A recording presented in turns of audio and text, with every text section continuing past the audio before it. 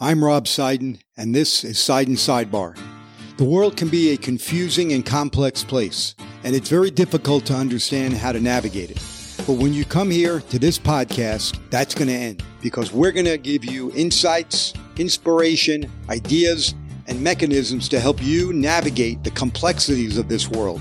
So please join us, because there's going to be topical interviews with fascinating people, and I guarantee you're going to enjoy it and learn something and come back for more. Thank you.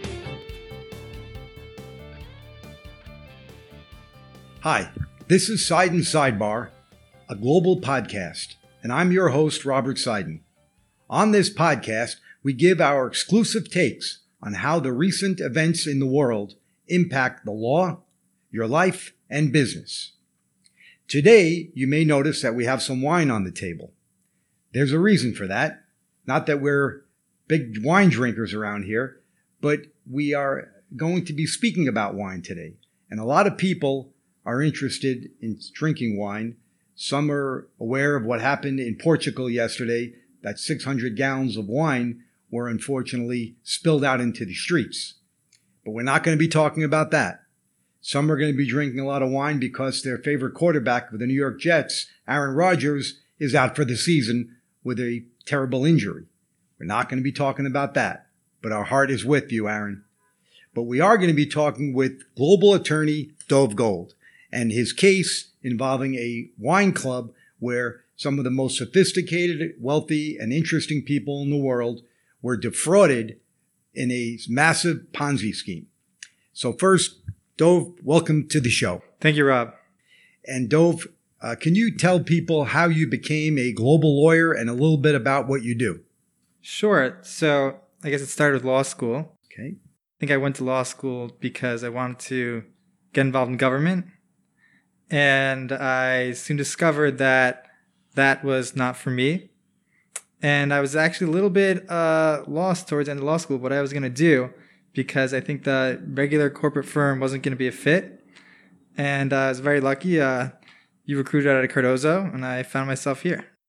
It's very funny you say that, because I recall the resume that came across my desk, and I was reading through it, and I remember when I finally got to the end of your resume, it said on the bottom, under other interests, stand-up comedy. So I remember saying to my brother, we have to interview this guy. If he's going to be a stand-up comedian as well, it could only add to the law firm culture. So we brought you in. We spoke to you about your credentials, which were excellent. We knew we had to have you. But also when we asked you about your role as a stand-up comedian, you said, yeah, I really enjoy watching stand-up comedians. So we were happy to have you, but a little disappointed there wouldn't be all day long comedic material going on. Anyway, let's get back to the show. So tell us a little bit about your role and how you evolved to become this global lawyer. Sure. So really when I came here, I came here because I saw this really fascinating description of what would be going on here. And something that I know about myself is that I really like chaos and making sense of it. And at our firm, clients come to us with really, really crazy problems, stuff you would not believe, stuff of sometimes fiction. And we help them make sense of it. And that's where I feel at home, in their chaos. Interesting. Okay. So tell us, how did you become a global lawyer with respect to this chaos? Is there more chaos in America or outside of America? Well, I think where there's chaos, it's usually international at our firm. And so you'll have cases like this wine case that took some of the victims and the perpetrators around the world. And you'll have some that are just local to New York. Okay, so let's get into the wine case. Tell us, first of all, how this came about, and let everyone know kind of what the whole scam was here. Sure. So really this case is a credit to the victims that we are here today, because many times victims are they're embarrassed and they don't want to come forward, and they let their perpetrator continue. Basically get away with it. Really, yes, because they don't want people to know that they've been a victim. So here we have a group of highly sophisticated investors across the country, from some of the biggest hedge funds people you would not expect to be caught up in a Ponzi scheme. Well, what they all have in common? They all had in common a passion for wine. Okay. And so you're saying that there was a certain stigma to being a victim, whether you're someone walking down the street after a blue collar employment and you get mugged, or if you're involved in high finance, you still have that stigma that bothers you as far as being a victim. Certainly. But I think after being a part of this case for years now, you come to understand that it's not just so simple as I was defrauded. There's a whole story to it, and there's some really extremely persuasive fraudsters that are involved. So why don't we uncork this one and tell us exactly what the fraud was? Sure. So in this instance, the fraud involved two people, Omar Khan and his wife Leslie Khan. Let's just preface by saying that we're discussing today what's public information that's in the court docket in New York, and that has been reported in the media. So we're not in any way revealing anything as confidential. Is that? That's correct. This will all be in public filings and in the media. Okay. Please continue, Dov. So what we learned is that almost over a decade, but what our filing reflects is a multi-year scheme in which Mr. Khan became central to the New York high-end wine community, where he would attend these events and he would befriend people, and he'd be this master of charisma, such that he would tell people at some point, I'm organizing a wine event, you should come. And he would recruit people to these dinners, which would be $10,000 a ticket. And it wasn't really because of the quality of the food, but because of the quality of the wine and the company. And so people would attend, and while they may be very sophisticated investors and at big firms, you were not allowed to talk business. This is strictly about the wine. And they would see this is the best dinner I've ever had. And some of these investors were approached subsequently by Mr. Khan, or perhaps his wife, and he would say, hey, you see how successful my wine dinner was? Would you like to sponsor one and we could split the profits? I have one in Hong Kong next week. And eventually he would do this with wine events in Hong Kong, New York, London, but it turned out that many of these events weren't actually taking place. Because if a wine event is in Hong Kong and this guy, I just went to this great event, and he represented the one in Hong Kong was so successful, well then great, it was successful. And sometimes you'd host these events locally that I'm sponsoring. But he was such a master of deception that he would have multiple people, maybe even up to a handful of people at one event that all thought they were the investor in that event. But in fact, they were just kind of benefiting off of each other's attendance. And Mr. Khan was able to isolate people such that they didn't even think they could or should disclose to the other that they had this sort of involvement.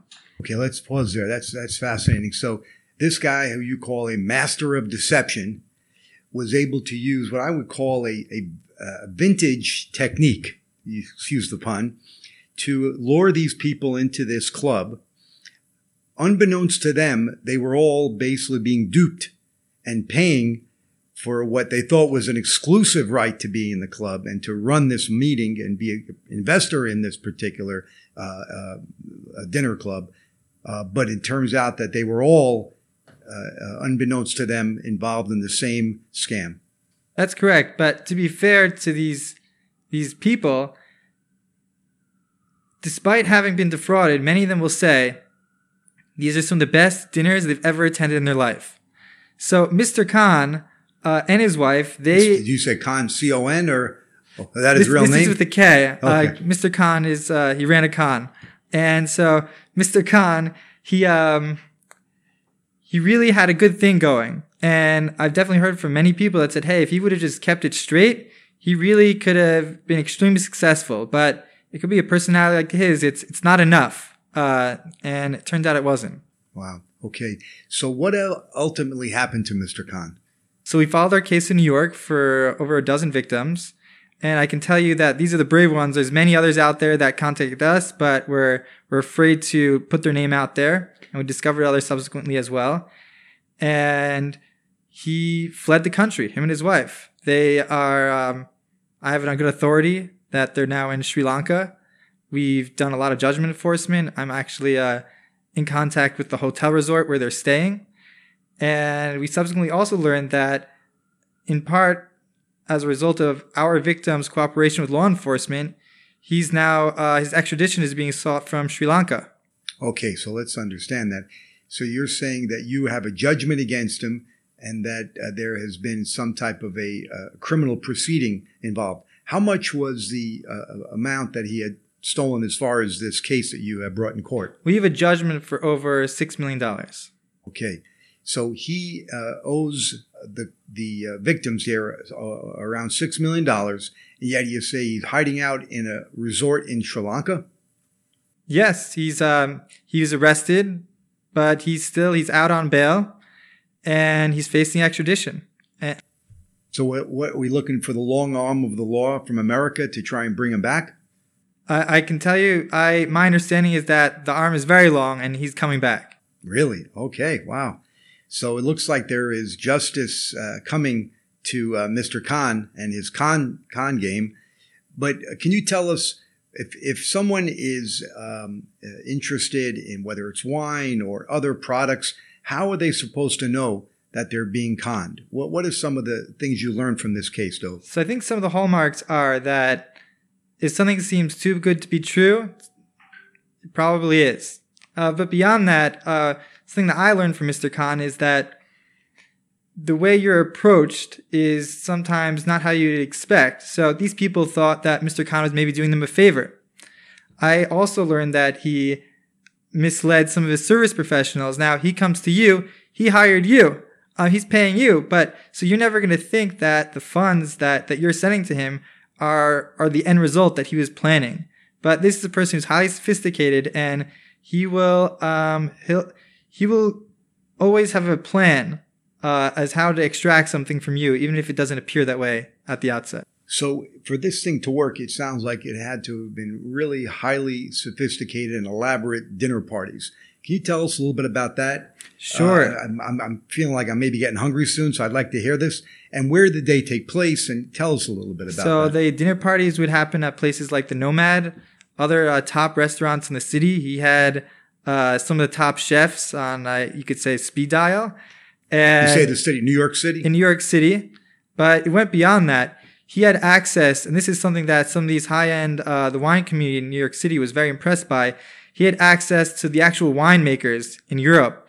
And he, in fact, took some people to the winemaker of very, very exclusive wines in Europe in the vineyard, and he organized to have dinner with the winemaker. And this is places that they don't open the gates to anybody. These are like in Bordeaux in South France? Yes. Amazing. Wow. So this guy, there was no end to his scheming to lure these people in.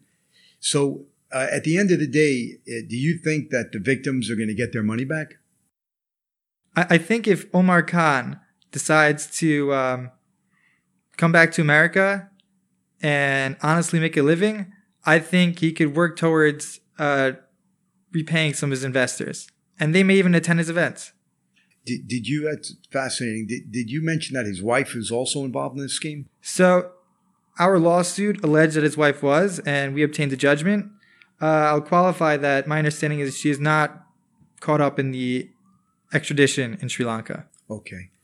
And what about the beyond this case, Dov? Can you tell us a little bit about your role as a global lawyer and what's like the most interesting part of what you do?